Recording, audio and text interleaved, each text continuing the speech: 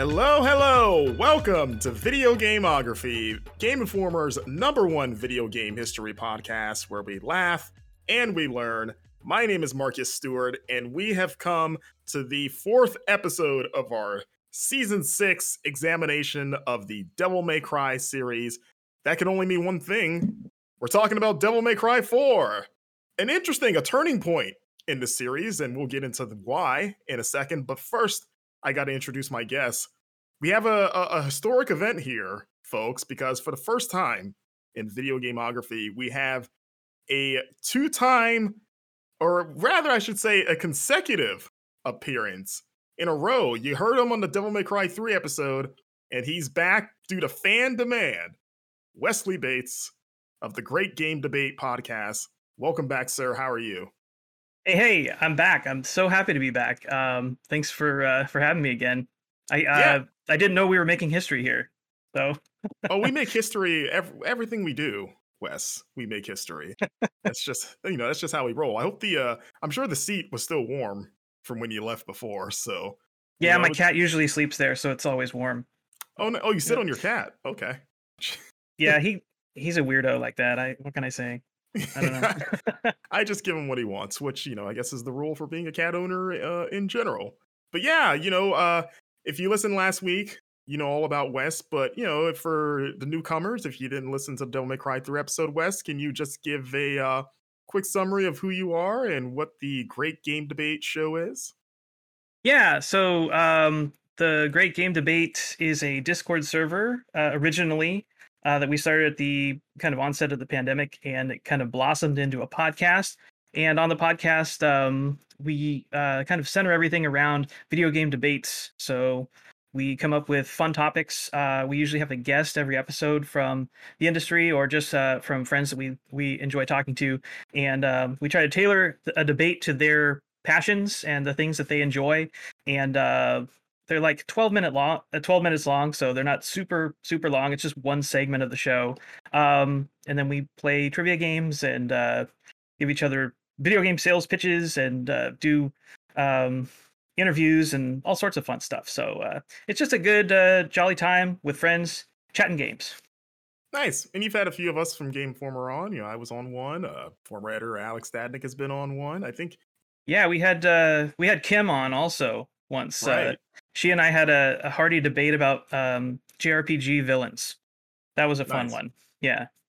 I would think what's the idiot from oh boy.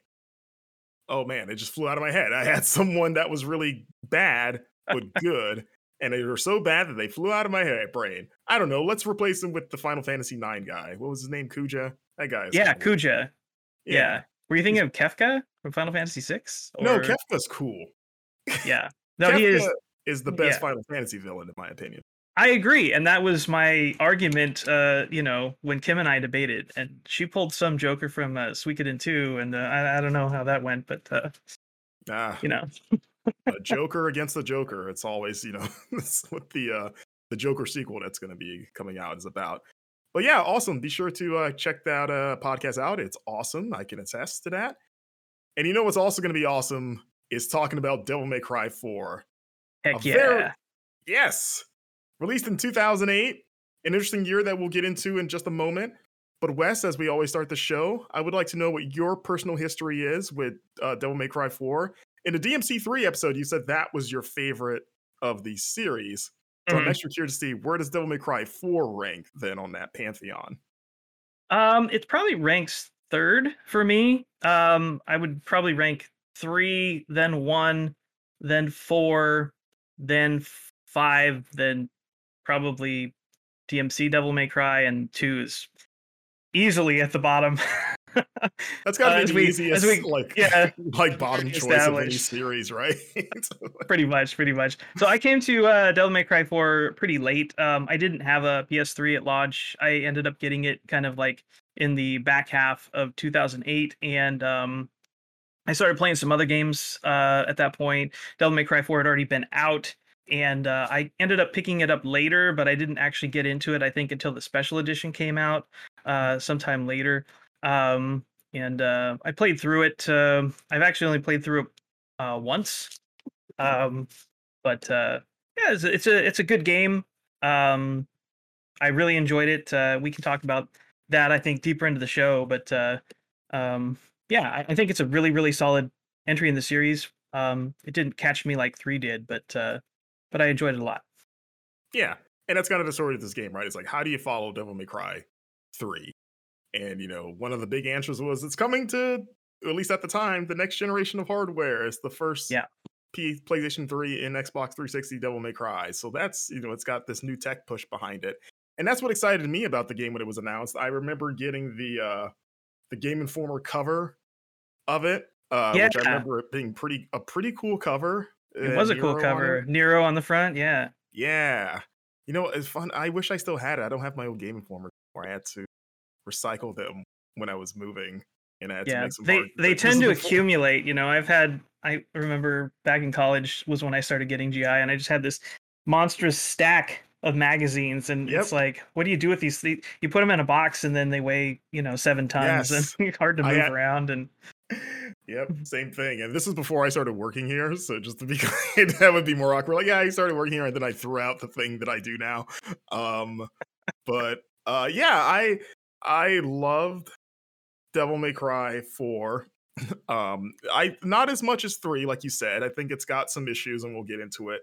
But I remember being excited, also a little worried, because Nero being a new protagonist is one of those things where it's like, oh, is this going to be like a Metal Gear Solid 2 Raiden situation? And I'm not even yeah, one of the people that hated Raiden or anything like that. He's just not as cool as Snake. That's just at the end of the day. Raiden's right, fine, but he's not Snake. So right. it's like, Yeah, I know that the developers were worried about that. I think I saw somewhere they specifically cited that they were worried about a Metal Gear Solid 2 situation, bringing new characters in. right. Imagine if 4 went sideways with the reception, and then they just overcorrected like they did in Metal Gear Solid 4, where they're like, well, now Nero's a cyborg. That's cool, right? Look at all this stuff he's doing. I'd actually like to see Nero as a cyborg. That would be I, gu- well. I guess Technically, I he guess kind of he is. Yeah, sort I of just thought. becomes one later. Oh, yeah, that Kind just, of. we had the same epiphany of like, well, Devil May Cry 5. Yeah. So, yeah, maybe they did take a little bit of a note from that. But yeah, Nero coming into the fold when we're like, okay, who's this new guy? But still, at the end of the day, excited because I love DMC, and I wanted to see like, oh, it's gonna run on my, at the time, I had a PlayStation 3, didn't have a 360 yet. So it's like, oh man, let's see what this cell processor can do for this series. It's gonna be great. And yeah, this game has a very maybe of all the Devil May Cries I've researched, with the exception of 2, seemingly the most tumultuous development history. It sounds like this game was not the easiest thing to put together.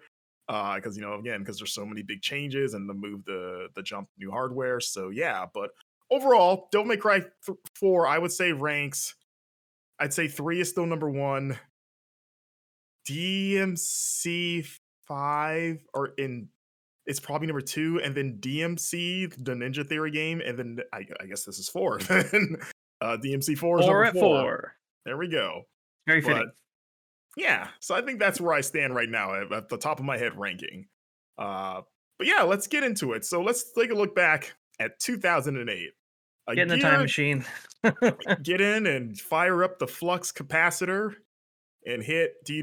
I'm gonna put you on the spot, Wes. Do you know how fast you have to go? 88 miles an hour. There you go. Okay. I was like, I actually don't know if you're a Back to the Future fan at all. So Oh, I love that series. It's probably my favorite movie trilogy of all time. So that's great, because I almost made you look very foolish in front of the world, but that's okay. what's a flux capacitor? Give me that TARDIS. That's a time machine, I think, right? I don't watch Doctor Who. But 2008 Doctor Who was around, and you know what else was around? Some other pretty good video games. So in addition to Devil May Cry 4, this was the year that we were treated to the first Dead Space, which is getting remade in, God, just a few months. What a game. What a great game. One of my Yeah. favorites of the year.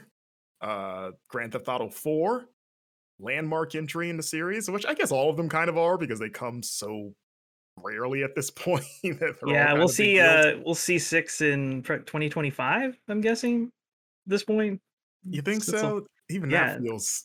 I don't know yeah, why it even that feels generous. might be too much. I don't know. That might be what it's announced.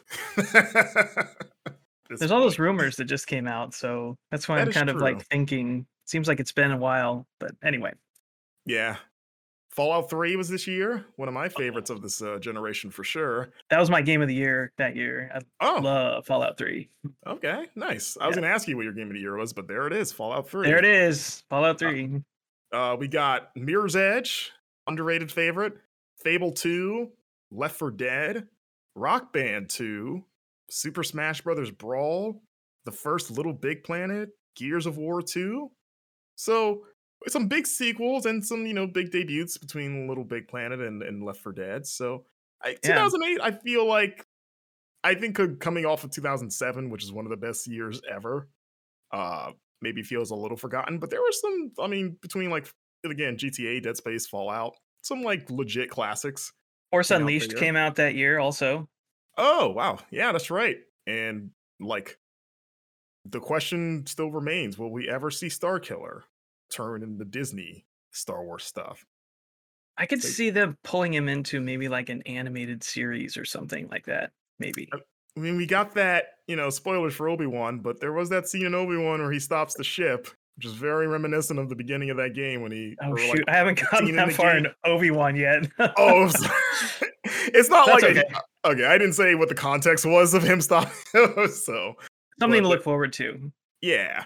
All right. Well, now that we've ruined Obi-Wan Kenobi for you forever, let's talk about the movies that came out in 2008. So the Best Picture winner this year was Slumdog Millionaire, which I still have not seen. I remember all my friends going Oh, nuts for it. it's really good. It's a really good like yeah, I could watch it's really rewatchable, I think. It's one of my wife's favorite movies, so we watch it a lot. I enjoy musicals. I have nothing against them, but I also have to be coaxed into watching them, if that makes sense. Like it's really got to be. I still have not seen Hamilton, and I feel awful about it whenever I remember that I've not seen it because of the phenomenon that it's caused. And it's like Yeah. it's on Disney Plus. I could watch this anytime, and I do want to watch it because it's interesting. But I have it, and I had that with Slumdog Millionaire. I'm like, oh, this seems like cool, and everyone seems to like it. I should check this out. And it's been 12 years now, so. Yeah, if you have a cool 3 hours to kill, Hamilton's not a bad way to spend it. Oh, I thought you were gonna say Slumdog was 3. I was like, really? Oh. No, no, no, no, no, not quite that long. But you know what I did see this year? And something that feels a lot more important in hindsight than it did at the time, but this was the year that we got the first Iron Man, and in turn, Oh, yeah. the start of the MCU, 2008. Who could have guessed? In Not 2008, where we would be now? not me, but Now boy, what a phenomenon. we got Moon Knight as a show. Like that's how far down the barrel we've gone. Moon Knight Yeah. gets a show. Yeah, So yeah, that really blew up, didn't it? yeah, and it's not stopping anytime soon. If you watch Comic-Con, we will die before the MCU ends. I know that I will. I'll be dead for sure. Also, we got the Incredible Hulk, which is the second entry in the MCU that nobody talks about. The Dark Knight released this year, one of the best superhero movies of all time, in my opinion. That's one of my favorite movies of all time. So Yeah, good. amazing. One of the best Jokers, Heath Ledger. Did you think this was one of the best films ever made? Indiana Jones and the Kingdom of the Crystal Skull. Oh man, we were just talking about this over the weekend, and just how bad that movie is. And no, definitely Yeah. not. I can't believe actually that they're even considering doing another Indiana Jones movie I think at this the point. idea is that, well, the bar is kind of low that we can pretty easily step over it. It doesn't have to be amazing. It just has to be better than that, and people will be It just has to be satisfied. serviceable. Yeah, like if it's just like, Just and like people crap on Temple of Doom. I was gonna say it has to be at least Temple of Doom level, even though personally, and I get hate for this, Temple of Doom is my favorite indie movie, and really. and a lot of it is because it was the first one I saw. I saw Oh, okay. I saw Temple of Doom first, and then I saw Raiders, and the third one. So I it's a little bit of nostalgia there of like it's your introduction to it, but I like me some Temple of Doom. Yeah, it's a pretty good movie. I had like nightmares from watching that movie when I was like 5 years old. Yeah, that'll do it. That heart Yeah, scene is the heart thing. Yeah, that was just like, ugh. yeah, you It's realize like probably shouldn't have watched this at the age that I saw still, still, still gives me the chills to this day. And just to run through some of these other films, we got Burn After Reading, Cloverfield, The Wrestler, Hancock, Taken, which has become a whole meme in itself, uh, and Quantum of Solace, 007. Oh, Mm. and I forgot I added this as my own personal thing. Did you ever watch Ip Man, the first Ip Man martial arts film? No, I haven't seen. I've seen a lot of clips from Ip Man and its subsequent sequels, but I haven't actually watched the movie like in its full. So Yeah. Hey Wes, yeah, you should watch Ip Man. all right. I'm gonna go watch it right now. I'll be back. Okay, and then we're just gonna the episode is just gonna be about Ip Man. Sorry, guys. Just boy, we really derailed this thing from Devil May Cry 4 to Ip Man. I guarantee you, the people listening that have seen Ip Man would not mind 'cause that movie rocks. You know what? Also, maybe rocks a little less or maybe more. I guess it depends on your perspective. Is some of the news that came out in 2008, both in video games and in the world. So really, the only lone video game news I found of note was this was the year that Blizzard revealed Diablo 3 up in Okay. Paris, which seems weird. I didn't realize it was that far back before that game was announced, but I guess they're doing that right now with Diablo 4 because Lord knows when that game's going to launch. uh, Yeah, this was when people still love Blizzard, I guess, back in the day. yeah, yeah, Uh-huh. especially comparatively speaking, yeah, for sure. Though this was probably the first instance of people complaining, right? Because I don't know if it was this reveal or the showings after where people were complaining that it looked too much like sunshine and rainbows and not like enough like death metal. There's not enough blood, Yeah, they're like, what is this thing? You guys added colors? not enough Baby carnage. game. Yeah. That I'll never understand it. Like, you guys are treating this like it's the Wind Waker of Diablo, but okay. This was also the year that Spotify, the popular music service, launched in Sweden, which I didn't Wow. realize it was based in Sweden. I Uh, did not know that either. And but I didn't know that it was that old either. yeah. So for the people listening to this podcast through Spotify, now you know, and knowing is half the battle. You know what else was a Exactly. battle? Landing on Mars. It's pretty hard to do, from what I've Still been is, told. as far as I know. So Yeah, yeah. I guess we haven't gotten there as people, but this was the year that NASA sent an uncrewed spacecraft, and it was the first one. It was called the Phoenix. It landed on the polar region of Mars, cold side, as they call it scientifically. They're like, okay. you know, this is where we come to cool off after dealing with all this hot desert. Or I assume, is it hot on Mars? Because you think it's hot. It's further from the sun than we are. Yeah, that's a good question. I'm trying to remember back to when I watched The Martian. And That's your you know, if scientific reference. If Matt Damon had to deal with extreme heat while he was there, I don't really remember, to be honest with you. I too saw The Martian. I'm trying to remember. Like, yeah, was there a scene where he's just like wipes his sweat and he's like, "Man, it's hot out here." When he's farming those potatoes, maybe. That's true. Yeah, I have to rewatch it now. It's a good movie. Of course, this was the year that Obama was inaugurated president, first African American president, American Very history. historic. Pretty important. Yeah, And definitely.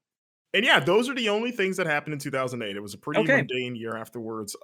Which honestly, we could use more years like that where not much happened. So, Seriously. I Take me back. simpler time, simpler news stories. Let's try to and get back and to Devil May Mars. Cry 4 came out also. Yes, Devil May Cry 4 came out. So let's dive into it. So the development of Devil May Cry 4. So this is something when I was going through research, and again, if you've been listening to the other entries in this series, we have learned that the Devil May Cry series is pretty Capcom's a pretty tapped lip on how these games are made. There isn't like as much out there as I would like.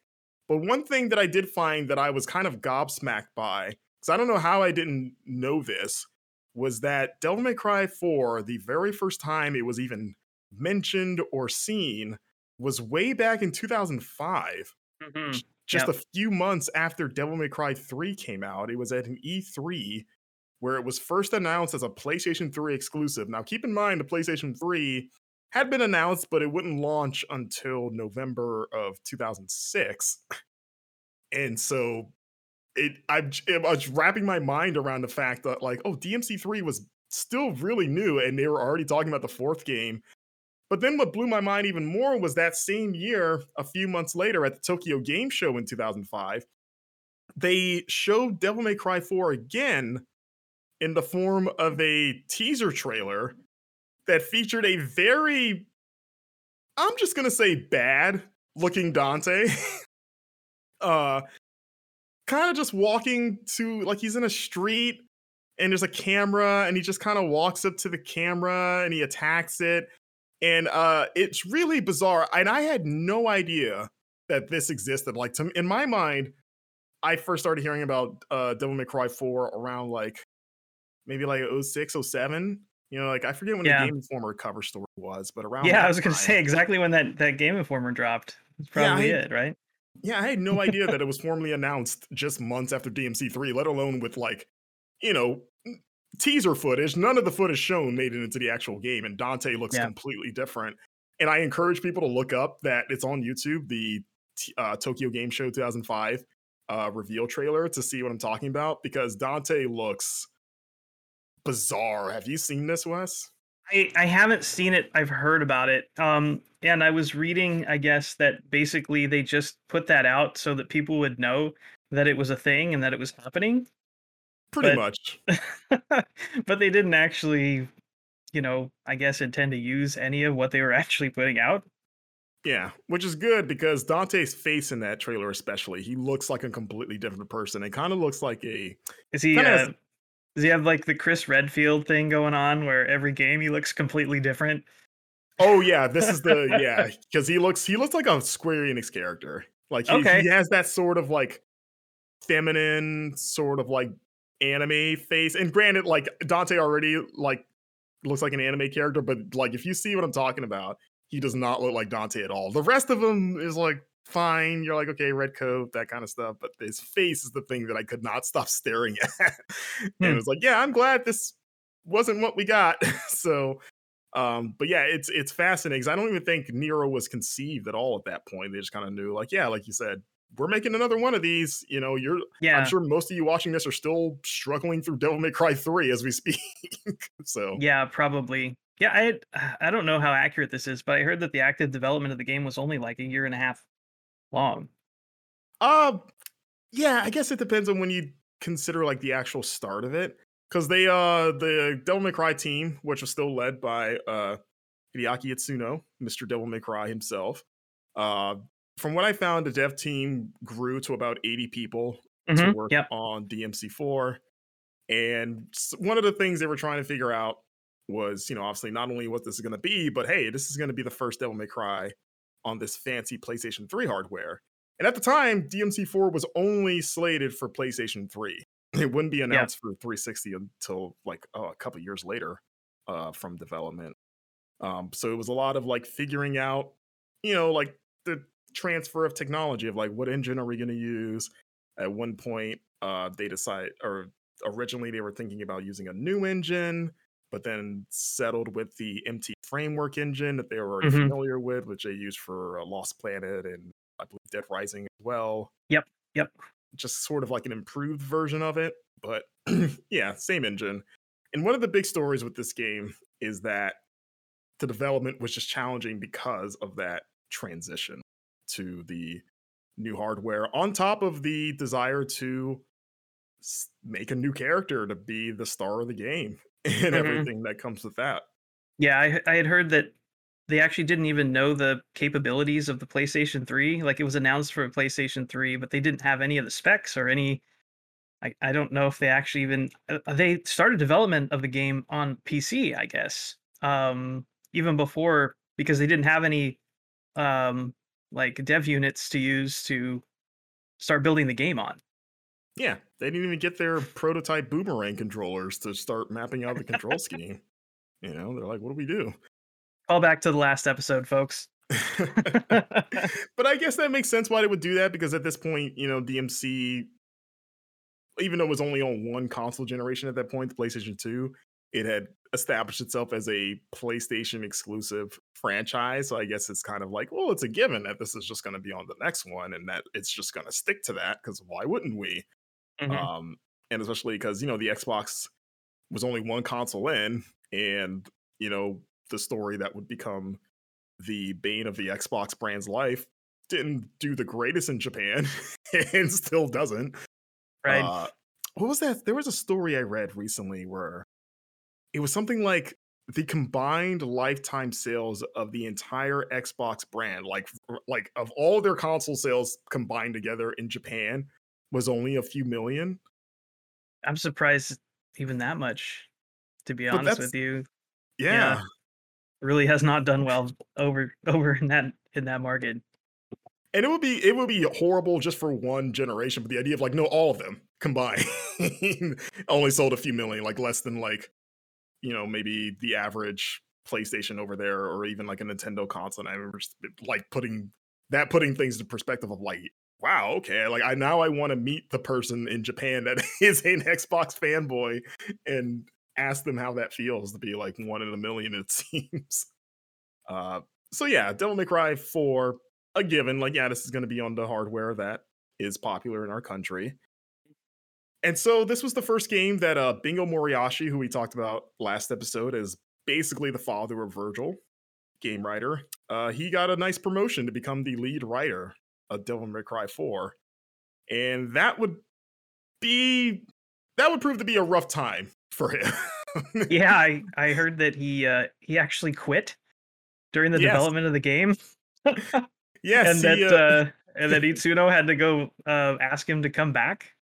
which I would like to see. Like, have you watched the Get Back documentary? No, haven't seen it. Okay. There's a point in that documentary where George Harrison does the exact same thing. Okay, Like, he just gets so frustrated with just like I'm like, done. yeah, like Can't do this. he quits the band straight up. Like, he's like, I'm out.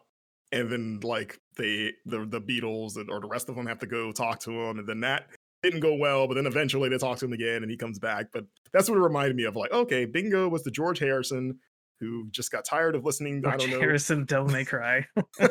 Not a bad thing to be. No, But- definitely not. Definitely not. I'm glad that he came back and finished what he started, because I think Nero is honestly an awesome addition to the game.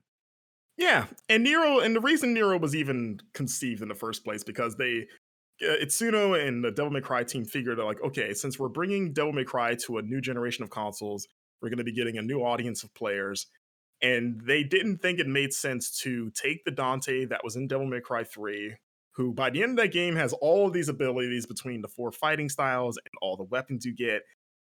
It wouldn't feel right to depower him arbitrarily of like, the video game thing of like, They don't want to all pull a Samus. exactly. Like, is he gonna Yeah. run into death in Symphony of the Night and he's just like, yoink, bye, all your cool stuff. Have fun swinging a stick. And also, since they figured that Dante by the end of the game is kind of an advanced character to use because of everything he has, and they're like, okay, we don't want to scare off newcomers by introducing them to a character who's pretty complicated. So what's the best way we can start fresh that isn't taking away Dante's ability? Let's just make someone new, because then you have a blank canvas to work with and you can tune him the way you want. And so that was sort of the guiding principle for Nero. So, the big differences between Nero and Dante is that Nero, throughout the entirety of the game, he only has 2 weapons.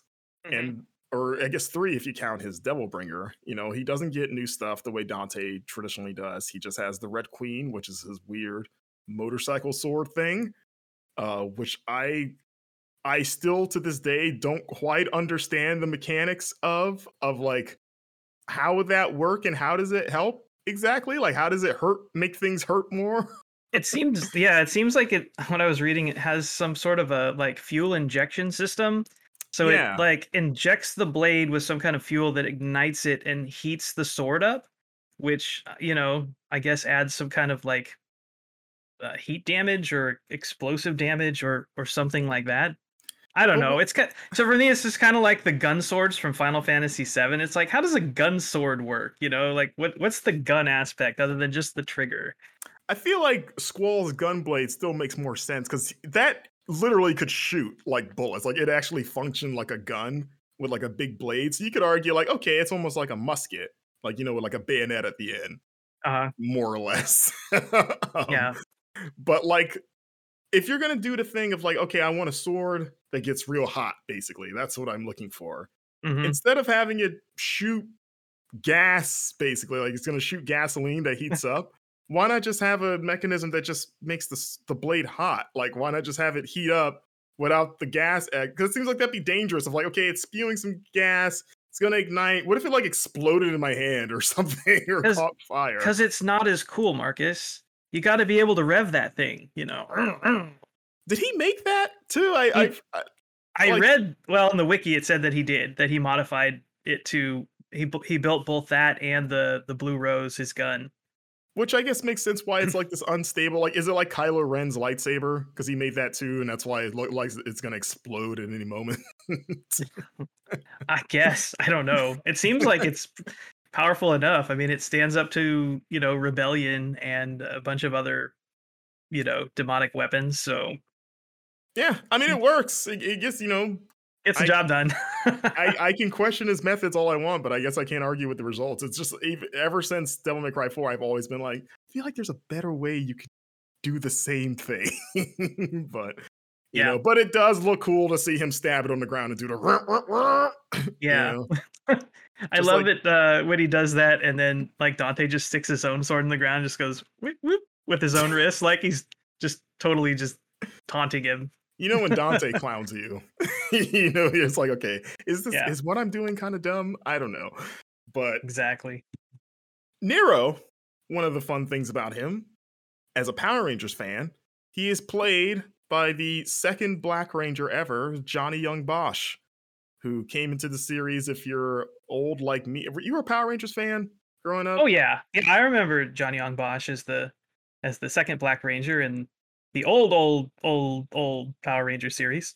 Yeah, when they became the ninjas and they had the animal Zord, like he was the frog and Yeah, everything. He was in the back when movie, they had the dinosaurs first, and then they moved up from there. And just but like yeah, no, that was I remember seeing him there first, and then later on, um, he got really into anime voice acting. He was Ichigo Kurosaki in Bleach, and has done a lot of video games and a lot of anime since then. yeah. So he is Nero's voice actor and motion capture performer, both in this game and Devil May Cry 5. And he's been on record of saying that of all the video games roles that he's done, Nero is his absolute favorite, mainly because he did get to do the actual motion capture and wasn't just the voice. Like he flew out to Japan to do all the, movements. He got to rev the sword, you know, so he knows what it's like to do it. Yeah. I think it's really cool that they had him go out, because I remember when we were talking about Devil May Cry 3 how much they talked about kind of like what a Japanese focused game that was, and they were really kind of really aiming to kind of capture the heart of the Japanese fans. But so it seems like almost they've taken a turn of heart in a way, like bringing a American um actor in to do the mocap and do the voices. And actually, Right. some of the voice work for on the Japanese side was actually modeled after Johnny Ong Bosch's voice work for Nero. That's They when were you know trying to you've like done a good capture the job. same spirit. Yeah, exactly. I mean, how do you say no to a Power Ranger? You can't. It's impossible. Especially the best color, the Black Ranger. It's the just saying. um, so yeah, so the idea of Nero, of course, his basic character synopsis is that he's this young, like resident of this holy city called oh god, Fortuna, Fortuna. Yeah. and he's part of the Order of the Sword. And the idea of everyone that lives here is that they worship Sparta, who of course is Dante's demon dad, and they basically revere him as a god. And Dante invades, and one of the coolest like the things that sold me on this game, besides the fact that it's a Devil May Cry game, I'm gonna play it no matter what, is the idea that Dante was positioned as the bad guy and that you had to come after him. Which, on one hand, is the cliche thing you do for your series at a certain point when you have enough entries where you go, okay, this is the fourth or fifth movie or game. We have to make the good guy the bad guy now. Fast and the Furious did it.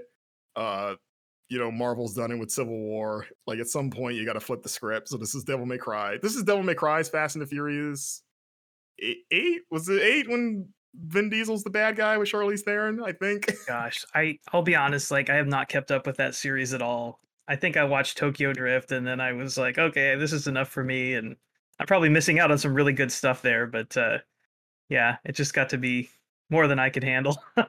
If it makes you feel better, that's two more than me because I have only seen the first movie, but I've Okay. seen the trailers for all of them, and every time I see a new one, I'm like, man, I feel like this is what I want to watch because I'm not a car guy, but at a certain point, it went from like streetcar culture to action, dumb, awesome stuff, and I need to see. Now we're racing tanks. Yeah, The Rock's here, and people getting like now this is just anime. Yeah. So I need to watch the series to get to the good stuff or whatever you want to call it, but yeah, so Dante's the bad guy. And Nero, the mystery around him from the moment he's announced is like, okay, what's his ties to the Sparta bloodline? Because he's got the white hair, he's clearly has the same superhuman abilities as Dante. But as far as we know, there's only two sons of Sparta. So what is this kid's connection? And like we mentioned before, conceiving Nero and figuring out what he was going to be was a real struggle for Capcom at different points. Bingo Morisashi has talked about how in the early years they had to cut a lot of content when development was not going smoothly. A lot of that was because the Capcom was struggling with the PS3 hardware, and a lot of the content that was cut did relate to Nero directly. Apparently one of those things was that he was originally going to have multiple devil triggers, which in the final game he technically had zero. I mean, I guess his spectral Sort of. form, it's like it's not it serves the same function as like a traditional devil trigger, but he himself does not become a demon. Right. So hearing that, it's like, okay, they must have changed some narrative stuff if he was going to have like, I guess, a real one and not only just one, but like multiple of them. So I would assume that would mean like a script rewrite of sorts to explain that. Yeah, I know in his development he went through a number of like design changes. I read that he was supposed to originally appear like a Sherlock Holmes type character, like sipping tea while he's like in the middle of fighting demons. And Just then like he was Sherlock supposed to Holmes. be Yeah, exactly. That's what Sherlock Holmes did, right? Yeah. And then he was supposed to be like very aristocratic and it sounded like, but wearing like a white uniform, kind of like the Order of the Sword characters do. So yeah, they scrapped a lot of design concepts for Nero during the development.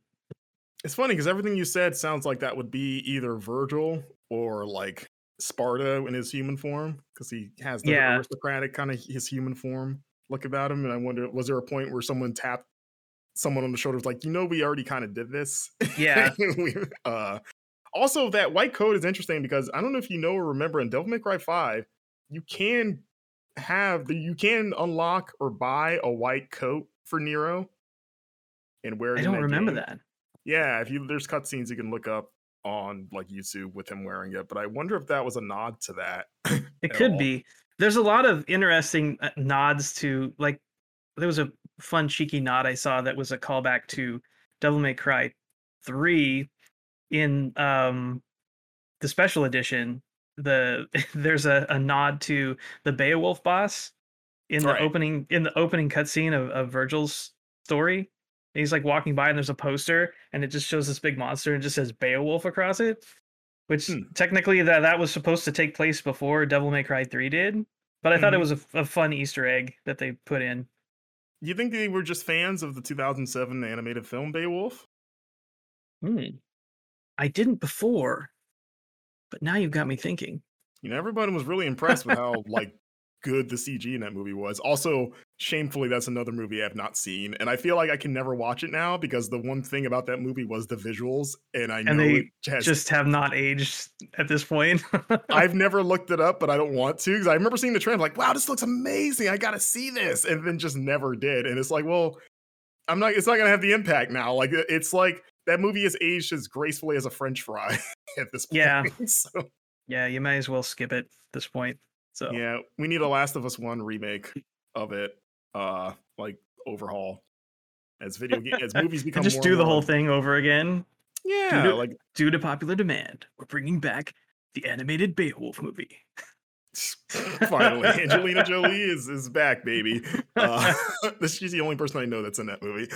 Um, so yeah, so the other thing with Nero, of course, the Devil Bringer, which is his demon arm, which is kind of the main thing that separates him and Dante, is that he can use it to it extends and it lets you bring enemies towards you, which Capcom kind of would in interviews point to as like the main thing or the main difference between the two in terms of combat styles, because you can keep enemies around you with Nero, whereas Dante kind of pushes them away Yeah, with everything that he does, and that exactly. can, I don't know if I call it annoying, but maybe because you get used to it. But you just kind of have to fight differently with that in mind. But I remember loving the idea of like, oh man, I can like launch someone in the air and then beat them up, and as they fall, I can yank them back up into the air and just keep the combo going as long as I was able to. And this game would end up being a hit because of it, because we've seen that mechanic return in the two subsequent games after this. So if they, of all the things that this game knocked out of the park, that is certainly one of them. So Fortuna itself, inspired by the Vatican City, Hmm. in case that wasn't probably obvious if you played that game, Capcom took a trip to Italy as well as Turkey and looked at Istanbul as well. So those were the two main examples. Have you ever been to the Vatican City? I have actually. What is it like Devil May Cry 4? Um, there's more people around. I'll say that much. I didn't see any demons. At least that you could tell, right? Just Yeah, no, I mean the inspiration is kind of undeniable there. It definitely feels like that when you see it, and the fact that you have pretty much everybody in the city wears a hood, like a white hood, and is walking around, yeah. even Wait, than like in the normal real Vatican citizens. City? Oh no, in the game. Okay. Sorry, I was referring to the game. Yes, yes, in Vatican, everybody wears white hood. Um, no, it just yeah, it just definitely gives that kind of like holy kind of feeling. These people are all very religious, and I think that was actually one of the themes of Devil May Cry 4 was religion. There's obviously a lot of religious overtones. Even the names of most of the supporting cast of the game come from parts of Catholic Mass as Like well. Agnes, Yeah, he's one of exactly. them. Uh, Credo, oh, gotta um, have Credo. and some of the other ones. At least that's what I'm not Catholic, but that's what I was reading. Apparently, that was inspired by that. Also, like Kyrie, who I always, when I read it without knowing I would say it, it's just I was like, oh, Kyrie. Kyrie, yeah. Like, I think of like Kyrie Irving. Uh, but it's Kyrie. Kyrie. Is that also a biblical thing to your I knowledge? don't I don't believe so. I could be wrong, but I doubt it. Um I think it was Okay. just mainly the main kind of antagonistic group, more or less. I think Gloria is I was trying to remember the name of the main antagonist. Oh, Oh, Sanctus. Sanctus. Yeah, also. So, Yeah, yeah. that makes sense. Also, to go off on a little bit of a tangent, what is it like to go into the Vatican City? Because in my brain, and I know it's probably not like this, but when I think about visiting that place, I feel like it's behind a giant wall and there's like literal pearly gates that you have to pass through to get into it. And then maybe even someone there at the checkpoint that, like, I don't know if, like, he can't tell if you're a good person, obviously, but like, to give you like a little quiz about, he Yeah, asks I you mean like some there's life. there's definitely heavy security going in. I mean this was fifth 10 how many years ago? Like 11 years ago that I went.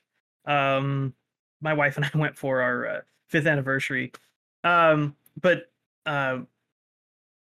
yeah, it's a lot of heavy security. You're with like a guide the entire time that you go through.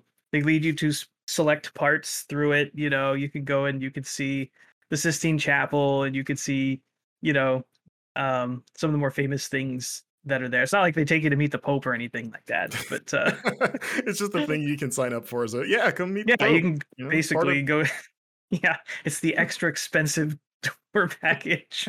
he's just not like he has anything to do. He just sits there and just kisses hands and yeah, or I guess kiss his hand. I don't know, but okay, that's interesting. So the fact that Dante was able to sneak in undetected and shoot their leader point blank in the skull is pretty impressive. Then with all that security. I guess, yeah. I mean, I wasn't, monitoring the glass windows, when I was there to see if somebody was going to jump through or not. But cool.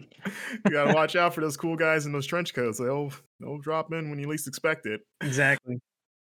One of the big things about this game, as we were kind of alluding to before, is that eventually Capcom announced that it was going to be coming to Xbox 360.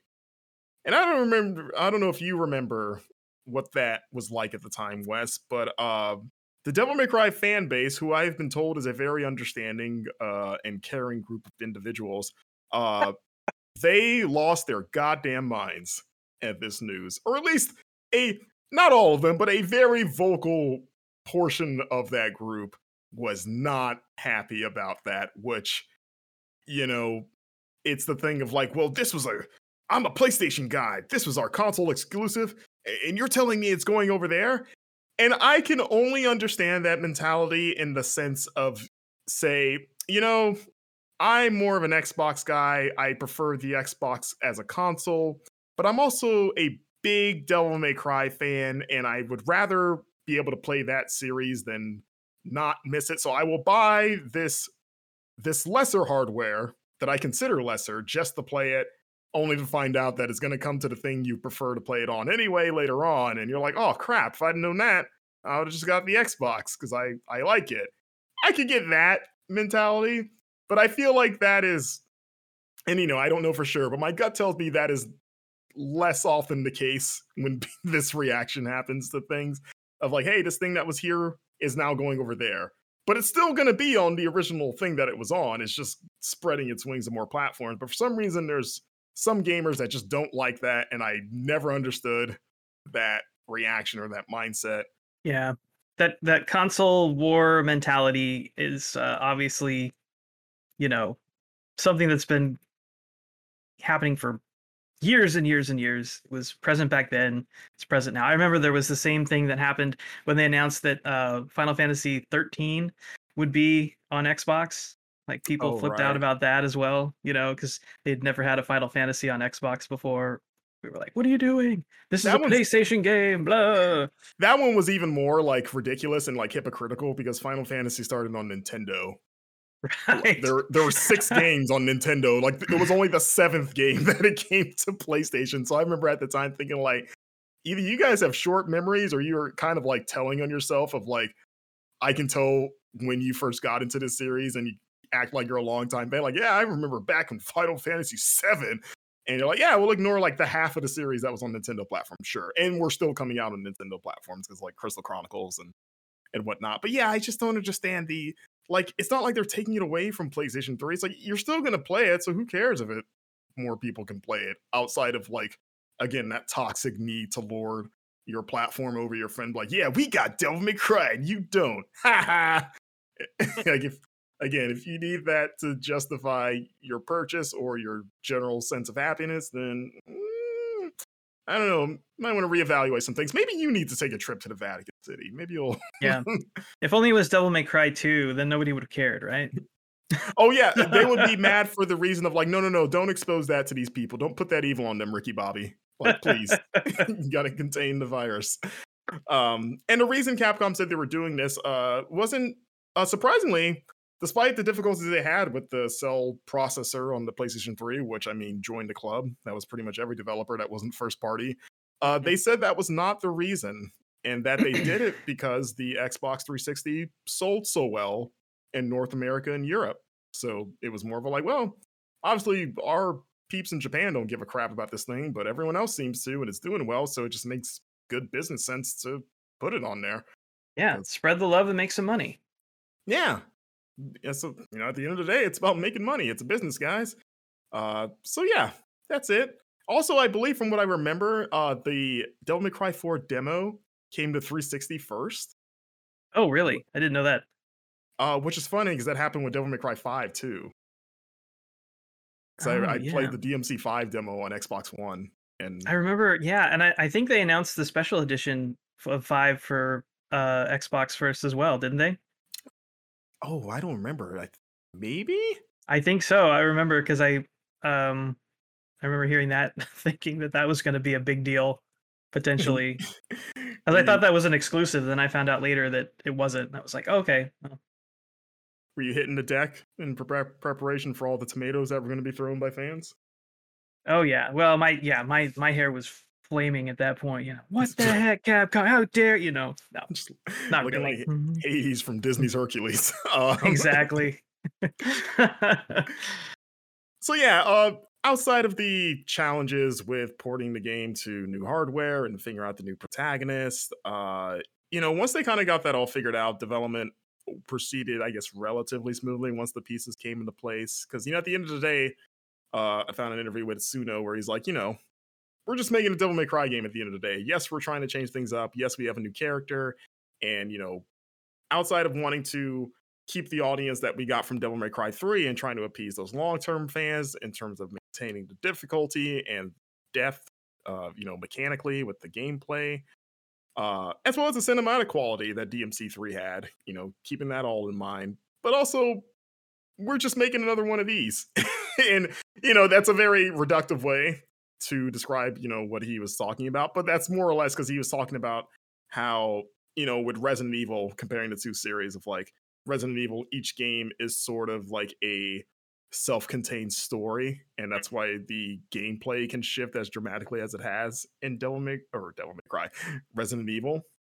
It's like it's almost like an anthology series in a weird way, even though it does have a linear through line in its narrative. Whereas Devil May Cry, by comparison, is a lot more simple and straightforward. Because at the end of the day, every game is Dante kills demons.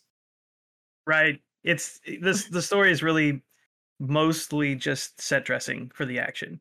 Yeah, and the only difference we did this time is like Nero kills demons, and Dante does too for a bit.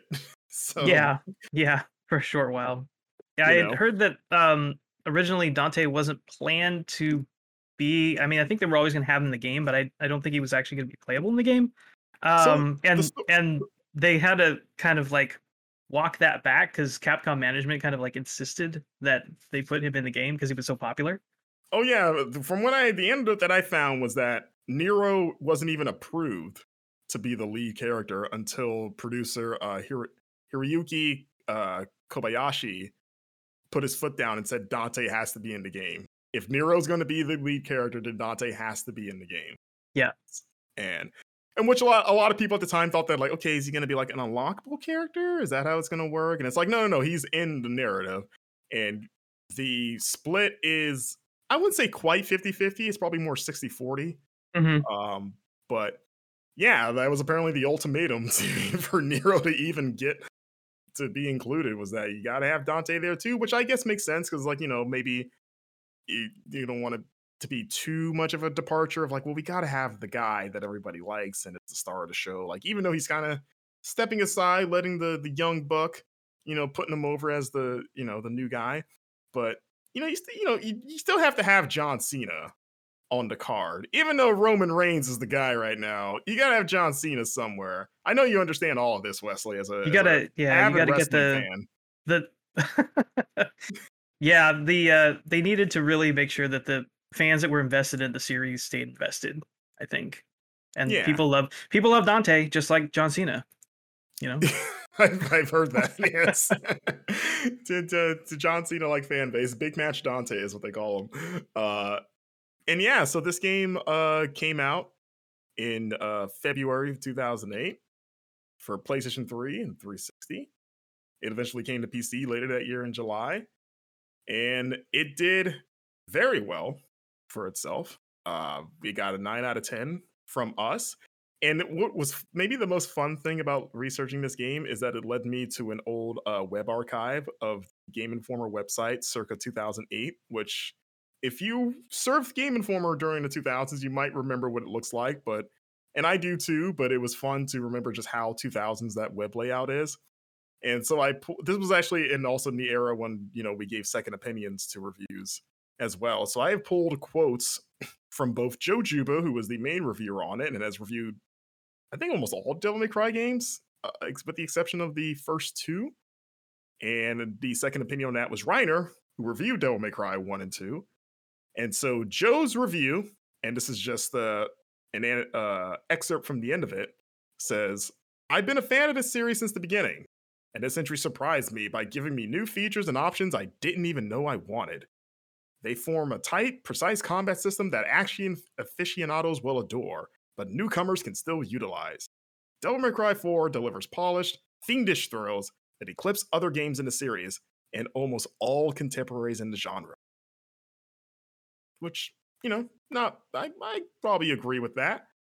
But then Reiner, who also gave the game a 9, just, it's not a big difference. They were pretty much, in sync with this. I have his entire second opinion here, since those were only like a paragraph back in the day. But he says, and this is also me giving Reiner some redemption because we poked fun at him for his Devil May Cry 1 review in the first episode with his Take That Metal Gear Solid 2 jam. Right. Oh, yeah. I remember that. Yeah, that was good. So this is Reiner's redemption, his more, I guess, quote-unquote professional evaluation. He writes, although Devil May Cry 4 introduces a new protagonist, there's little chance of him being booed off the screen like Metal Gear Solid Raiden.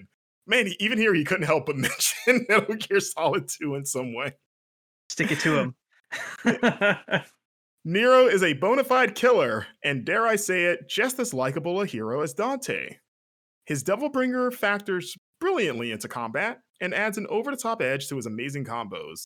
Nero could certainly carry this game on his own, but the shocking events in the introductory cutscene make you count the seconds until you get to suit up as Dante again, which you eventually do.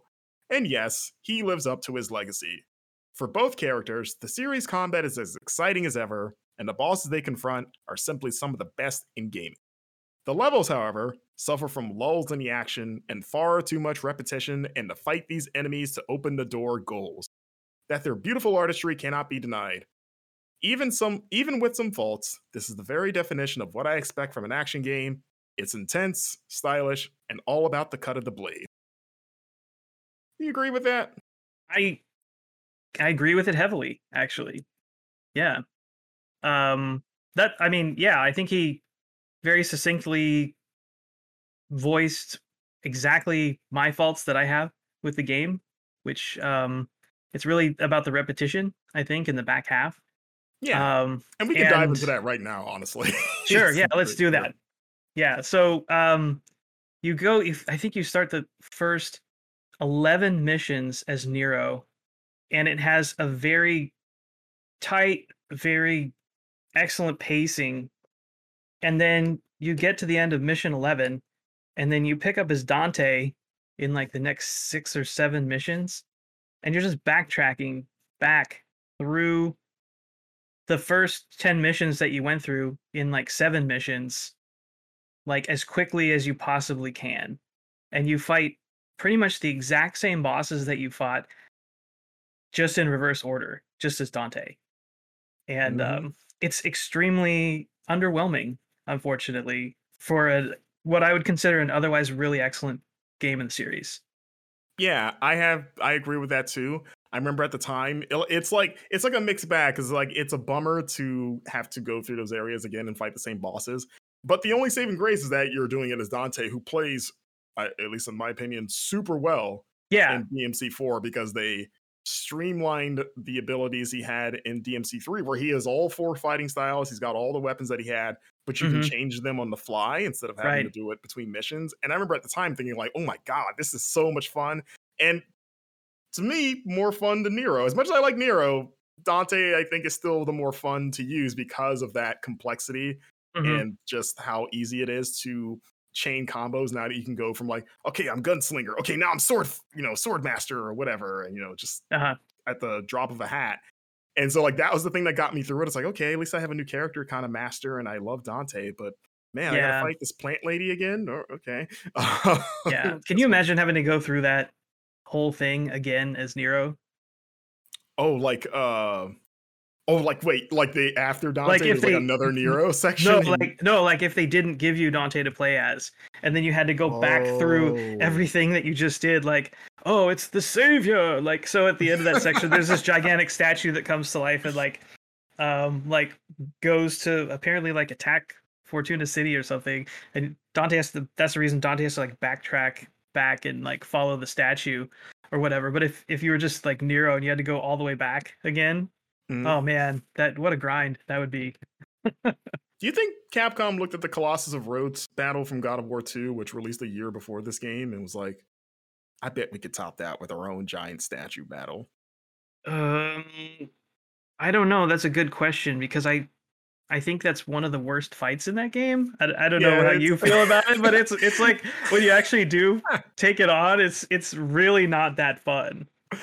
yeah, I was gonna say the Colossus of Rhodes definitely tops the, if we did a ranking of best giant statue battles,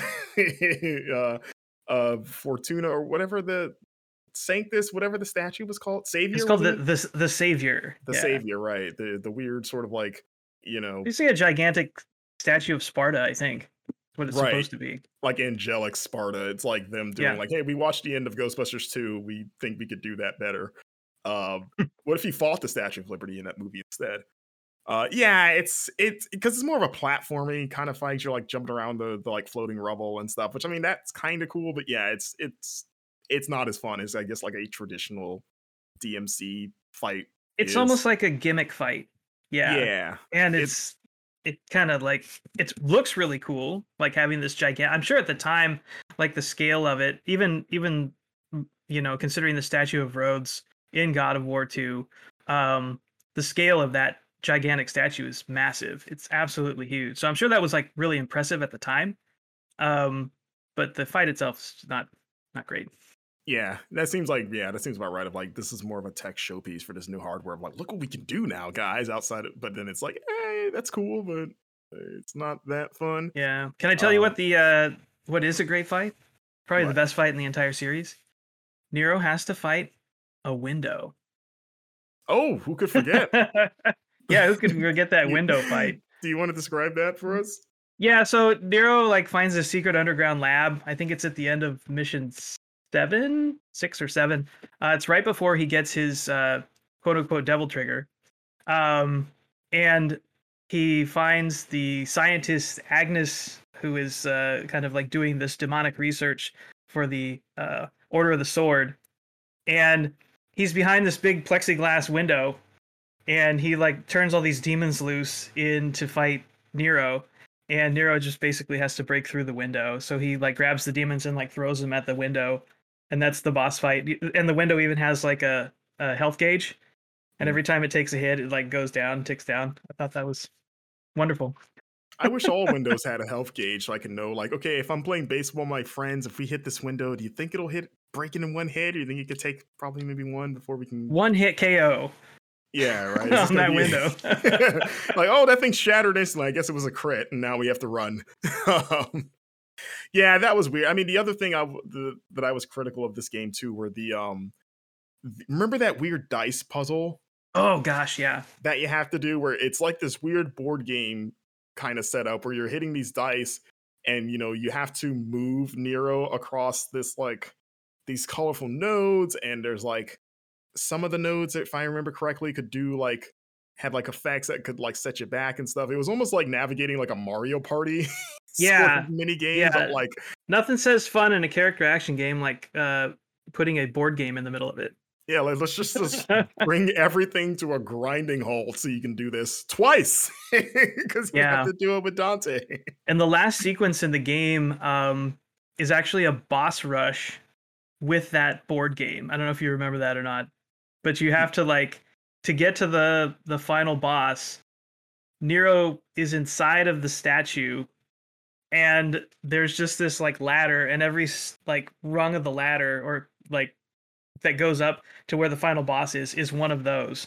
And you get through it, and there's a boss at the end of it that you have to beat, and then you go to the next step and you do it all over again and fight one of the bosses again. So every boss in this game pretty much you fight 3 times at least. You know what I've learned about Devil May Cry as a series based on this is that it doesn't need puzzles. No, yeah, No, yeah, I think this game has honestly some of the most unenjoyable puzzles in the series as a yeah. whole. Yeah, Like why? I don't Why? really like it. Like the most it should be, and I say this, I've been replaying Bayonetta recently, and like the most that game does is like those like the witch time stuff. Like, yeah, activate statue, dodge it, make things go slow motion, and then it's just like Mhm, platforming puzzle basically. Of like, okay, now that everything's slowed down, you can move faster. You got to get through the store before it closes, or like the water has solidified, so you can walk on it and get mhm, past this gap. It's like that's as far as it should go. Or like yeah, DMC Devil May Cry with the city attacking you, which that's not a puzzle, but you know what I mean. Of like if you're going to do something that if you're trying to break up the combat sequences with like something else, like those two games do it better than just like let's yeah, just straight up do like a puzzle ass puzzle, but like not even yeah. like a good puzzle because It's it's not like even really a puzzle. You just it's have to hit the random. thing, and then you Yeah. get put into an arena battle, and then you hit the thing, and sometimes it'll move you farther. You hit the thing, and it'll drop some red orbs, and then you get in another fight.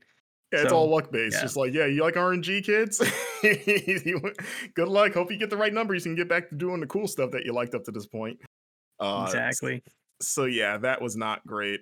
Um, but yeah, so this game came out in 2008. We mentioned before that it wouldn't be till years later that we got the special edition. That came out in June of 2015, and it was for well now last gen consoles because it was PlayStation 4 and Xbox One. And you said that was the version that you played when you played this game for the first time, or was it Yeah, original but 4? I didn't play any of the extra stuff. So I didn't play the Lady and Trish stuff, and I didn't play Virgil either. So I just played the Interesting. main campaign. I was like, um, that was good. I've had enough of that for now. I'll Right. come back to this later, and I never really did. Never want to play So this dice game again. Yeah, like you mentioned, the big thing that the special edition added was Virgil in his own playable scenario, which adds a little bit of context to the revelations of Devil May Cry 5 that we'll Mhm. talk about, Yep. in that episode. But also you can play it as Lady and Trish, which this is the first Devil May Cry where Lady was a playable character, and she plays a lot differently because she's entirely range based, pretty much, with her Yeah. big bazooka thing. Uh, so that was like a kind of a fun wrinkle to combat. It also added the legendary Dark Knight mode, which, not in addition to just being harder, it added a ton of enemies on screen since, the jump to new Yeah. gen hardware facilitated, like, yeah, Over 100 enemies at a time in some places I read about it that just mode. became a Muso game. Yeah. Devil Which, May Muso. honestly, a Devil May Cry Muso game, I don't think that's a terrible idea. Actually, that actually is a pretty good idea. I think that could work. If Fire Emblem of all games can be like a turn-based strategy game, can be a hack and slash game, you may as well take the already hack and slash game and just what if there were 200 demons on screen and Dante was like doing all, swinging them and sending them flying because he already does that in the Why regular not? games. Yeah. So I yeah, like I Capcom. like your thinking, Marcus. I like your Devil May thinking. Cry Heroes, they could call it. And there you go. We did Perfect. it. Yeah. So yeah, so the Virgil mode we'll talk about for a little bit actually because well actually we'll talk about that when we talk about the story, which will be now because there is some narrative stuff with that Virgil thing. Uh so like we mentioned before, the entire hook of this game is that Dante, for reasons unknown to you in the beginning, invades this Vatican City equivalent. And as this guy Sanctus, who's the leader, he's giving a nice sermon as Nero and his soon-to-be girlfriend Kyrie is just chilling out. Also, the thing that like weirded me out about this scene when this game launched, and then rewatching this for this podcast, Mhm. is like why. I know that Nero has to stand out, but it's weird that he's the only one dressed the way that he is. Yeah. In like there, it's like I get that he's supposed to be the attitudinal, like, I'm not really into this or whatever. I'm just gonna, but like, no one in that world or in that city dresses like that. So I'm like, where did he get those clothes? Did they sell that Yeah, stuff? everybody else is in white except for him. He's the only one with dark colors or really any colors Yeah, whatsoever other than white and gold. like street Um clothes he's wearing, yeah. you know? He doesn't even put his hood up like everybody else in town. That's a good point. He's got a hood at least. He won't even Hmm. go that far. He just gotta like the only thing white on him is his hair. Maybe he thinks that's enough, but I guess. it just felt like he didn't belong in the same game. Like we plucked him from like another game and dropped him in this weird like holy world. But we're supposed to believe that he was raised here his entire life. He's a real rebel. Yeah, he's got his headphones on. He's like, I'm too good for this. This is boring. But I'm in love with this church girl. Kyrie, who I would like to see again. She's mentioned in Devil May Cry 5, but you never actually see her. I was hoping we would see her in that game just to see has she adopted the street clothes look of Nero? Because is she still down with the Fortuna stuff? Because she probably wouldn't be, given that it was all basically a lie. But Yeah. She appears in some of I guess there's some graphic novels okay. that are kind of like bridge the gap between uh, Devil May Cry 4 and Devil May Cry 5. Okay. And I guess she appears in those. I'm saying, did she just go out and get a So, tattoo? Just like I can be yeah. rebellious now, put my hair down, She just all that really stuff. liked Trish's look, so she decided she'd start modeling that. I've always wanted to be like this literal demon woman, so let's go for it. But yeah, like I said, Dante drops in, boom, shoots this guy, and we get probably my favorite scene in the whole game is this opening fight between the two of them. Because Yeah. as a fan, you don't have any conscience, like, oh my god, they're trying to paint as like, oh my god, is Dante bad now? But okay, I'm sure he's doing this for a reason, but it's cool that they're playing it like he's the heel here. And also Right. in hindsight, I get that Dante generally doesn't care, that he just has he does his thing and just like whatever. Yeah. And that he's not as affable or as outgoing as he is. I still wouldn't really describe him as a people person. No, he generally, yeah, like you said, he doesn't care. He doesn't care about anything. He doesn't really give off any kind of a sense that anything that he's doing is really important to him. Yeah, And you really feel that, I think, through his part of the game later on. He's just kind of so nonchalant about everything that he does, almost to the point, at least for me, that I kind of like him a little less as a character, just because he is so just, yeah, whatever, sure, why not? It'll be fine. Don't worry about it. It's like it really kind of takes away from the urgency of the situation when he actually doesn't act like it's any problem. Yeah, and to be fair, that is the character of Dante. He's always been that. But I think for this specific instance, I bring it up because it seems like that would have solved a few problems if he was maybe a little more upfront about what he was doing in the beginning. Of yeah, he's dropping in, boom, bullet to this guy's head, and then looks at the crowd. He's got blood in his face, he just looks like a psychopath. And I was like, do you just could you have said something to someone before? And I get that also he knows that some of the people in the Order of the Sword, closest to Sanctus, are actually demons or are in on the conspiracy. But Yeah. the general public that are there, it's when I first saw that scene, I was like, oh my gosh, what is he doing? He's just mowing down all these humans. He's stabbing them and slamming them on the ground with his sword and whipping them against he's the just wall and their ass. just really going to town on these guys. And I was like, whoa. Yeah. And again, you find out that they're demons, I guess. But again, I was remember thinking well, I mean, I get you got to fight these guys, defend yourself, but you couldn't just knock them out or something. You could easily take these guys. You don't have to like you said, stab them and throw them around like they're sacks of potatoes. And or even just did you have to shoot the guy in public? You couldn't just find him in his chambers and take him out. Yeah, you had to do it in the most the loudest way possible and cause this panic. I in this still city. don't really understand the context for that in the game, what he was trying to achieve with that. Honestly, well, I mean, because he he's there for a job, and yeah, he got the intel hey, this guy's not who he seems to be. He's a problem. We should take him out. So he's doing a hit essentially, but I guess technically that's all of his jobs really when he boils down to it. right. But yeah, again, it's okay, I get that, but the execution, again, I feel there's a less public way you could have done this without causing this giant panic in this city that the news is going to talk about and stuff. Also, you think the people wouldn't know who he is or something? They worship Sparta. You kind of think that they would know a little bit about, who he was and his legacy and all this other stuff, but He's just doing this very publicly. Like everybody's gonna know who that is, right? I assume that my assumption was that Sanctus, since he's kind of the one controlling the narrative, if he did know about the Sons of Sparta, he would omit that part because I guess it just doesn't benefit his ultimate goal of like. Because I think because remember his whole thing. We're jumping ahead is that he wants to kind of renew the city's faith in Sparta by basically staging a false catastrophe, or it's a real catastrophe, but he caused it.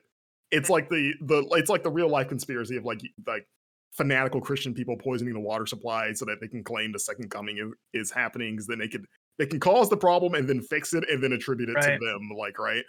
Yeah. That's literally what Sanctus is trying to do. Like, yeah, I'll unleash a bunch of demons into Fortuna, and then I'll get in my weird mech robot statue thing and take them all out. And then people will be like, wow, Sparta, you did it. And that's going to like renew my followers' faith in Sparta, and by association, me as the chosen prophet, I guess. And then I guess from there they expand their religion and take over the world, because apparently that Agnes said that was their goal. They take over the world. I mean, I should hope so. What else are you going to do with a giant war machine of a statue? I don't know. That thing is designed to fly over cities and like smite people with its holy power. Right. So yeah, I guess that's his thing, and it's like, all right. But Nero watching this has no idea. He thinks this like punk guy is coming in and murdering the people that I guess he cares about enough to be like, whoa, hey, not cool, buddy. And they get into a very fun little fight here where they're just kind of like trying to one up each other, and it's very much the like, okay, this is the rookie versus the master kind of thing, where you kind of the opening of that fight is one of my favorite scenes in the whole game, where Nero literally just drop kicks Dante in the face. Sends him flying. Sometimes it's so good. You hit a good drop kick. I like when he likes him into the was that when I don't know if it was a drop kick did it, but he knocks him into the bench, and then he looks like he's gonna fall over, but he just kind of sits up, and Dante's just like, like just kind of like, okay, like again that devil may care attitude that he has, right?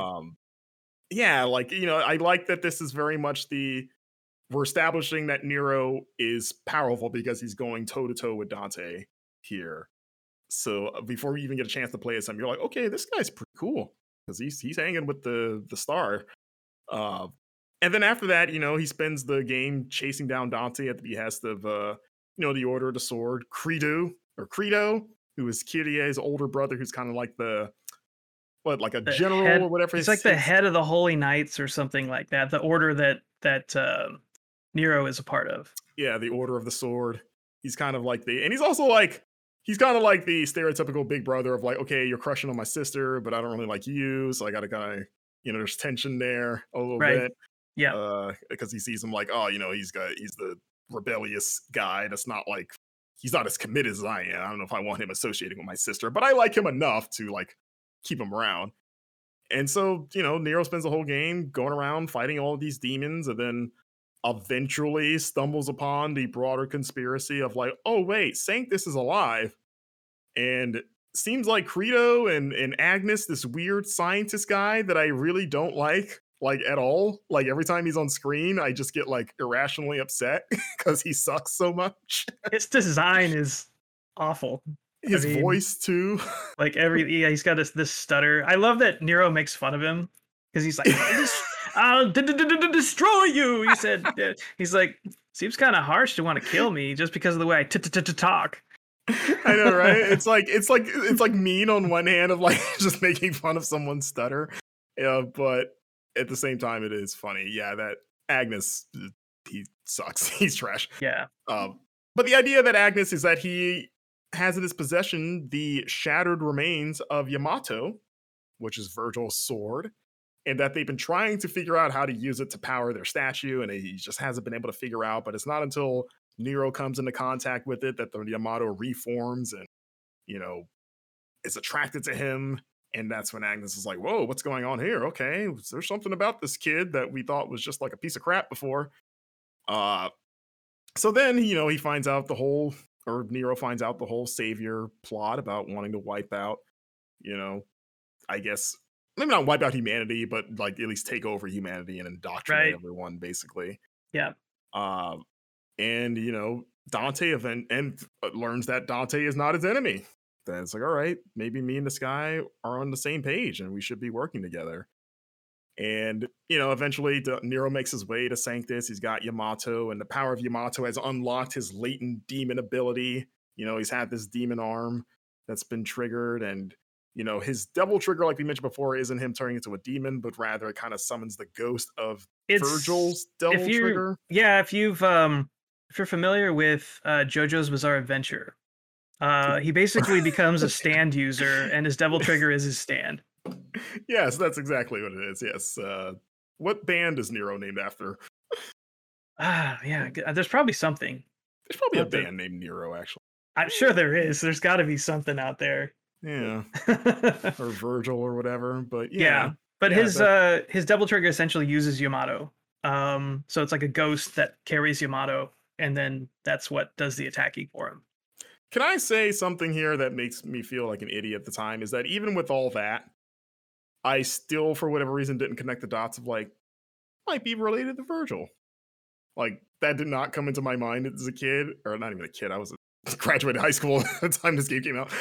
But like in 2008, I was like, oh man, he must have some blood of Sparta, but I don't know why post Devil May Cry 5, it's so obvious. And like, even now when you go back and watch the cutscenes for this game, having played DMC5, you're like, yeah, they didn't even try to hide this. It's like right there.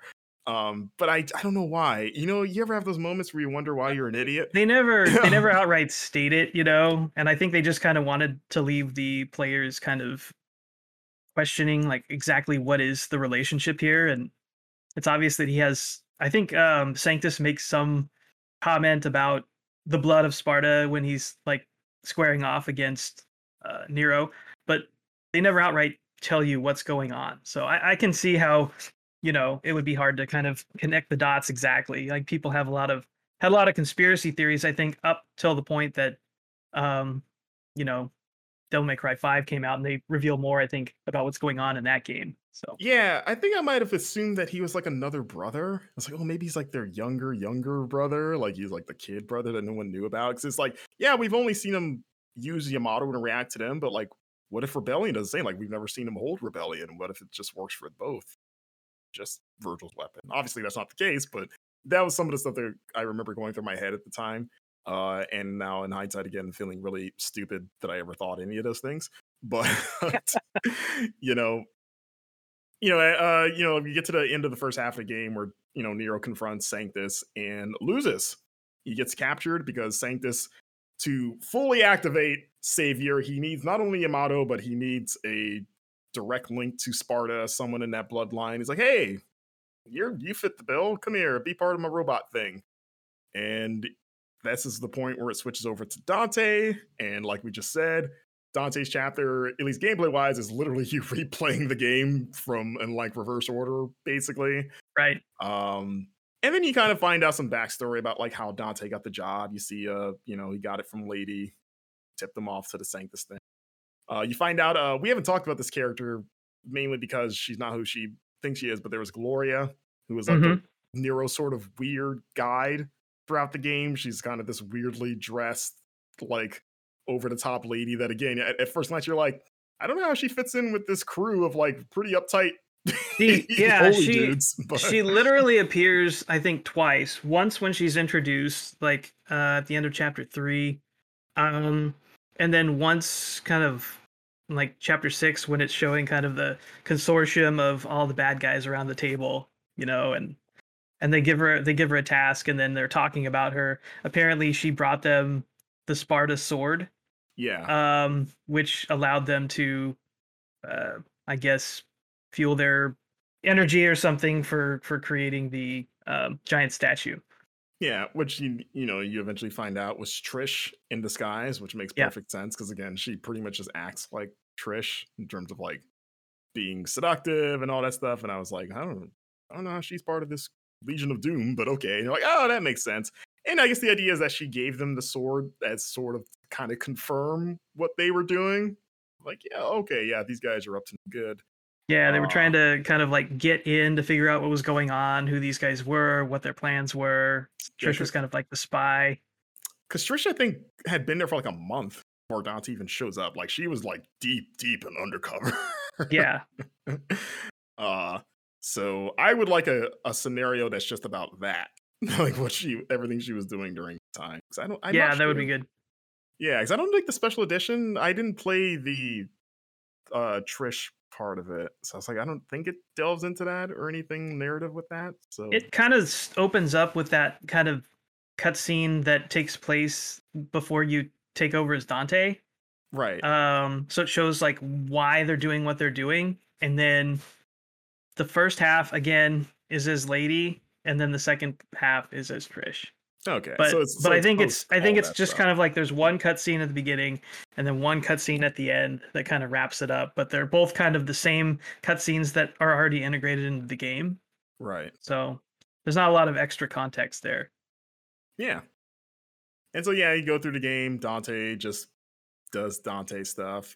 He pretty much has all the abilities that he had in DMC3, with the exception of a new weapon called the Lucifer, which is this thing that fires like these kind of shards at Yeah. people. I like the cutscene where he gets it, where he kind of shoots Oh him with my the. gosh. Oh, you don't like? That's Is this like the the prime most example of everything you just said about overtly Dante? sexual cutscene in the entire series, I think.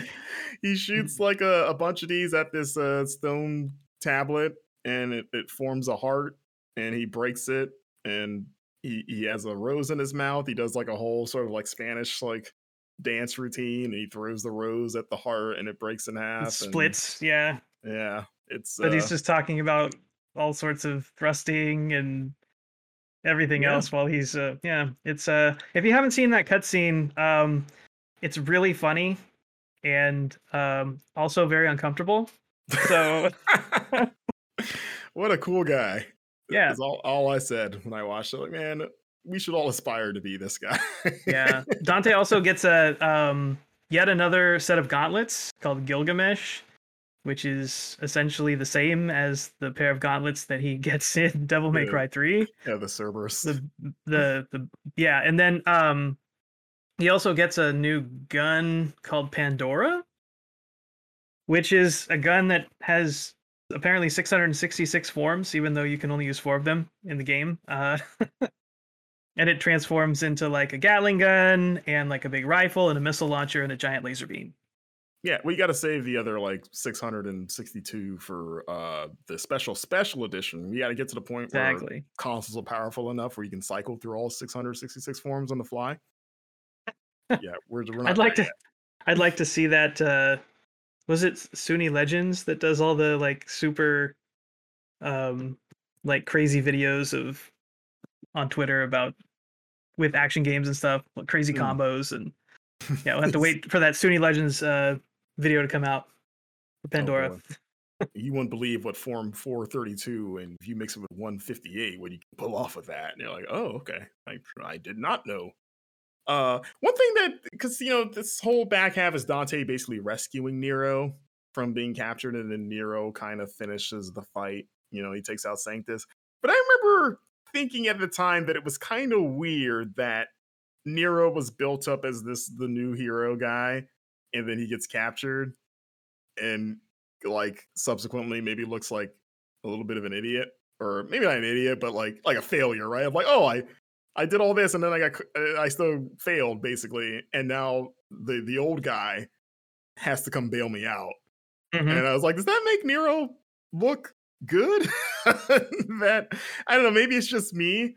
Maybe I'm looking at it from like a wrestling fan perspective, like, oh, we're building up the new star, but then he still loses, his big title win, and then we kind of default back to the proven success in Dante of like, yeah, he has to bail him out.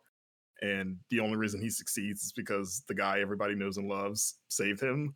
Yeah, Like, I think it kind of grounds Nero more as a character though, because the only reason that he actually does fail is because they kidnap Kyrie, right? They're holding her Yeah. hostage, and he can't really let loose because he's worried about her. And I feel like really there's like a real dichotomy between the first half of the game and the second half of the game, just with the attitudes that Nero and Dante have towards what's Mhm. going on. And I really appreciate that, honestly. Like, I appreciate the fact that Nero isn't just like another cocky kid coming into the fight, mixing it up, throwing a smart ass remark out there. Yeah. I mean, And he totally does that, but I he does mean, that, but he also actually has legitimate emotions, unlike exactly. unlike Dante, who's just nothing but smart ass. Yeah. I was gonna bring that up too. Like that is the thing that I do like about Nero is that he is earnest, even though he is as he's like you said, he's a smart ass too, in kind of more of a punk kid kind of way. Uh and at least in this game, maybe it doesn't always feel entirely earned. Because he's not as experienced as Dante. Like Dante can get away with things, he can back it up, right? Mhm. Yeah. Um, but like I've always appreciated that that's the one thing that he makes him vulnerable is the stuff with Kyrie. Like when he's anything involving Kyrie, like the snark goes away, the bravado drops, and he's like genuinely concerned for her well-being and like genuinely cares for her and loves her. And it does that did feel refreshing, and it still does. Like I liked it in Devil May Cry 5 too, of like it in a world that is so absurd and ridiculous and also just kind of like tongue in cheek and snarky. I like that there's just one element of like earnestness in it. Yeah. And that they never go back on it either. I'm glad that there isn't like any like, oh, we broke up or anything like that. It's like, oh no, they're still going strong, it seems, which I appreciate that. Yeah, that does anchor him to make him feel like a little bit more like a real person compared to Dante, who can feel more like a caricature. Um, Yeah. I have to go back and replay 5 now and see, because I don't remember exactly how different they feel in that game versus this game. I'm sure you guys will talk about it in the Devil May Cry episode 5 episode when you get to it. But yeah, I mean, Dante definitely feels a little bit more humanized, and like he is not quite as over the top as he is in 4, like with the stuff that he does. Like he feels like they balance them out a bit more. Like he feels a little bit more like a real person, but he's mhm. still Dante, So it doesn't like you still go like, oh yeah, that's my dude, that's my pizza eating guy. And then Nero just he just feel because in that game a few years have passed, so like okay, Nero's a little bit more mature, he's more experienced now, he's been hanging out with Dante, he's inherited his business, too, but he still has that love for Kyrie and it comes out and shines when it needs to. I think across the board, DMC 5 in terms of their characterization is just better, Okay. probably the best of any of the series because even the minor characters like Trish and Lady still feel a little bit more realized than they ever have. So yeah, you've played 5. Oh, you haven't played 5, right? I have played part of it, but I never finished it. So I have the special edition waiting for me, sitting on the shelf. And actually, now that we had this retrospective, I'm actually planning on jumping in again Oh, very nice. soon. Yeah, fun game. I And so want to yeah. get to Mhm. that and then both the Bayonetta games before Bayonetta 3 comes out. Ooh, yeah, those are. I can attest to someone that is replaying Bayonetta 1 because I love both of those games. 2 was my game of the year when it came out. Both of those games are still really fun. Yeah. Uh, so yeah, like was mentioned, Nero gets free thanks for the help of Dante. He takes out big old savior, saves humanity, saves Kyrie, gets the girl. Credo dies though. He does not get. Poor Credo. Yeah, he. That's what you get for saddling yourself with a terrible conspiracy, I guess. But he has his redemption moment before he dies, so he gets that at least. Sure. I mean, I really kind of felt like he was never really a bad guy. He was kind of doing the bidding of somebody he looked up to, but I feel like he was always at least earnest. He wasn't like, haha, I'm part of this evil organization. I'm going to rule the Yeah, world. it's He like was just, the moment he found out what was really really going on, he was like, "Whoa, what the hell?" It wasn't like he went along with it. He was like, "Wait, I knew we were doing this, but I didn't know we were doing this." yeah. And the moment they you know? started messing with his sister, it was on. Yeah, you don't mess with the sisters. Sisters before the misters is what I always say. Yeah. Uh, and Can I just talk really quickly about probably one of the hammiest scenes in the series that's in this game?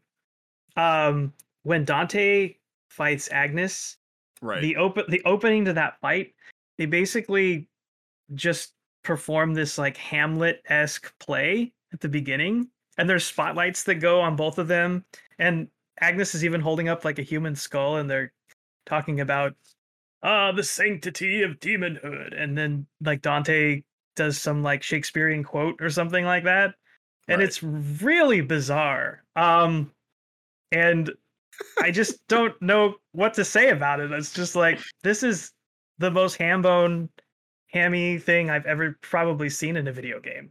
It's wild how silly the Dante half is compared to the Nero half, because the Nero half is like it's silly, but in the Devil May Cry way of like everything you're doing is inherently silly because you're this demon guy like propping up, so popping dudes in the air and juggling them. But Yeah, like, you know, the most he does in terms of like being silly, I guess if you want to call it that, is when he talks smack to demons, right? Like he just like, screw you, I don't care. Where like you're like, okay, yeah, that's Devil May Cry. But then with Dante, they just went full like you said, like hamming it up between that and like the Spanish, like the flamingo dance stuff, and yeah. like they just went full He's like, cartoony at and he's that like point. dancing with the demons. There's that one boss fight against the ice toad that has the like little sprites on the end of its antennas, and he's like getting it Yeah, on with these weird sprite. Yeah, it's just complete tonal shift from I the wonder if first half to the second. yeah, and I guess maybe that was their way of like they had to have realized, okay, we're having people run back to this level again. That's kind of boring. We have to make this as different as possible. So let's just, even though we're making them kind of do the same stuff, at least it's sillier. The stuff in Yeah, between, certainly right? lightens the tone. That's for sure. Yeah, and then it does a hard pivot about when you get to the end. You're like, oh, that's right. We're trying to stop this guy from unleashing like a holy war on everybody.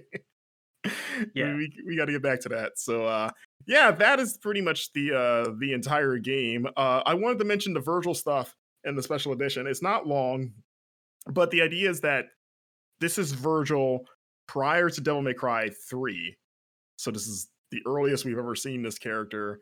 Even though he still looks just like he does in 3, you know, but you know, this is before the events of that game where he visits Fortuna because he has heard what the town is about, of like, oh, they worship my dad. That's interesting. I want to see what that's all about.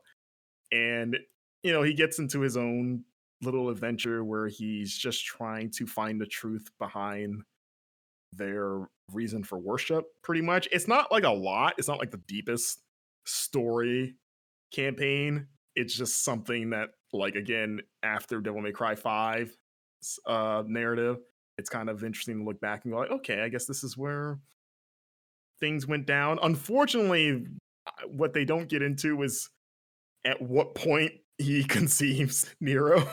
Like, there's nothing on that, which I was really disappointed by. And granted, this came out before DMC5, so who's even knows if they knew that that's where they were gonna go.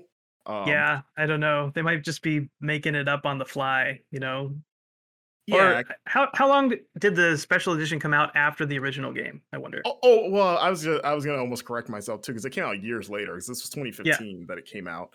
So it's like, okay, they clearly teased that there is a familial link between Nero and Virgil. So even if they had written 5 stories, like, okay, yeah, seems like you're gonna go there.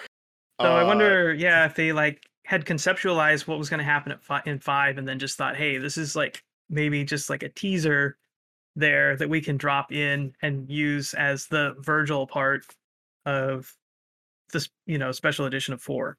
all I wanted, and I'm not saying I need a cutscene of like Virgil getting it on. I don't need that, but like I wanted to see him. I wanted to see Nero's mother, right? Yeah. I was like, who does he meet? And like the only thing, and this is me totally reaching, that even sort of hints is there's a scene where he's walking down the street, he has his hood on and stuff. You know, along the way he gets attacked by demons and you know, he dispatches of them. But he's walking by the resident city, and there's one shot where he walks by and there's a woman that stops and notices him and kind of like turns around and kind of looks at him like, oh, who's that? Kind of like that look. But I it's think not. yeah, Yeah. I don't think that's reaching. I think that's really what supposed to give you a sense that yeah, there was somebody in Fortuna that was interested in Virgil in some way because that woman is wearing like this red robe where everybody else is wearing white robes.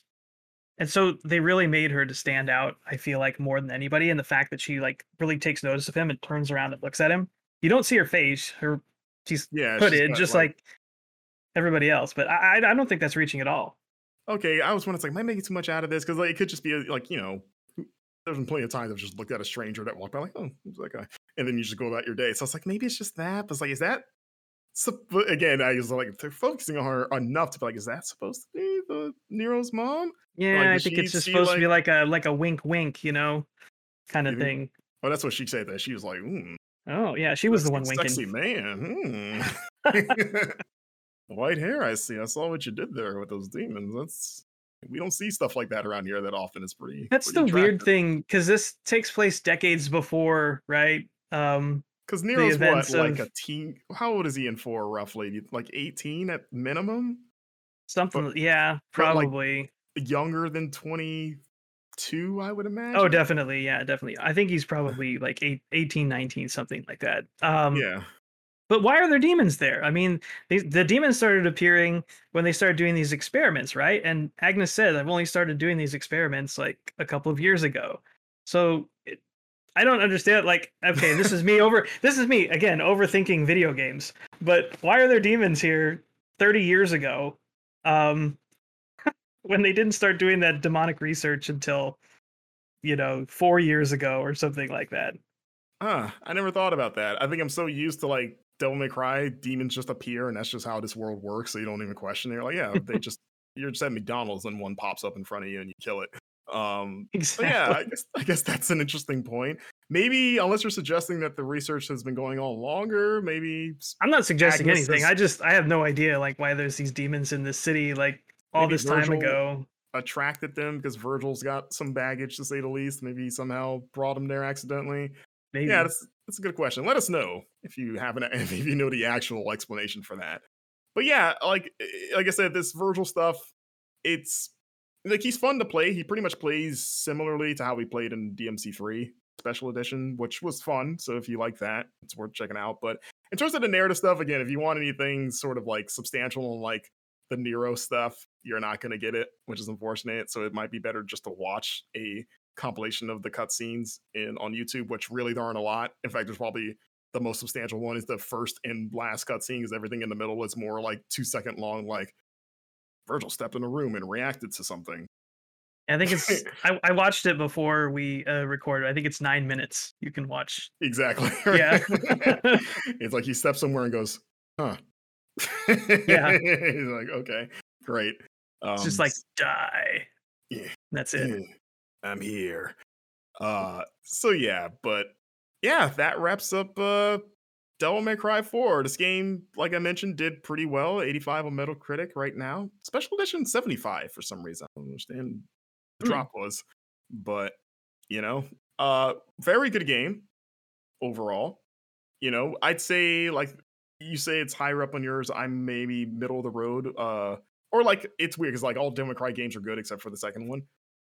So it's just like, well, but the repetition stuff in this game, it's a pretty big Yeah. black eye on it. That's like Yeah, I think it would be a lot higher on my list if it wasn't for that, for sure.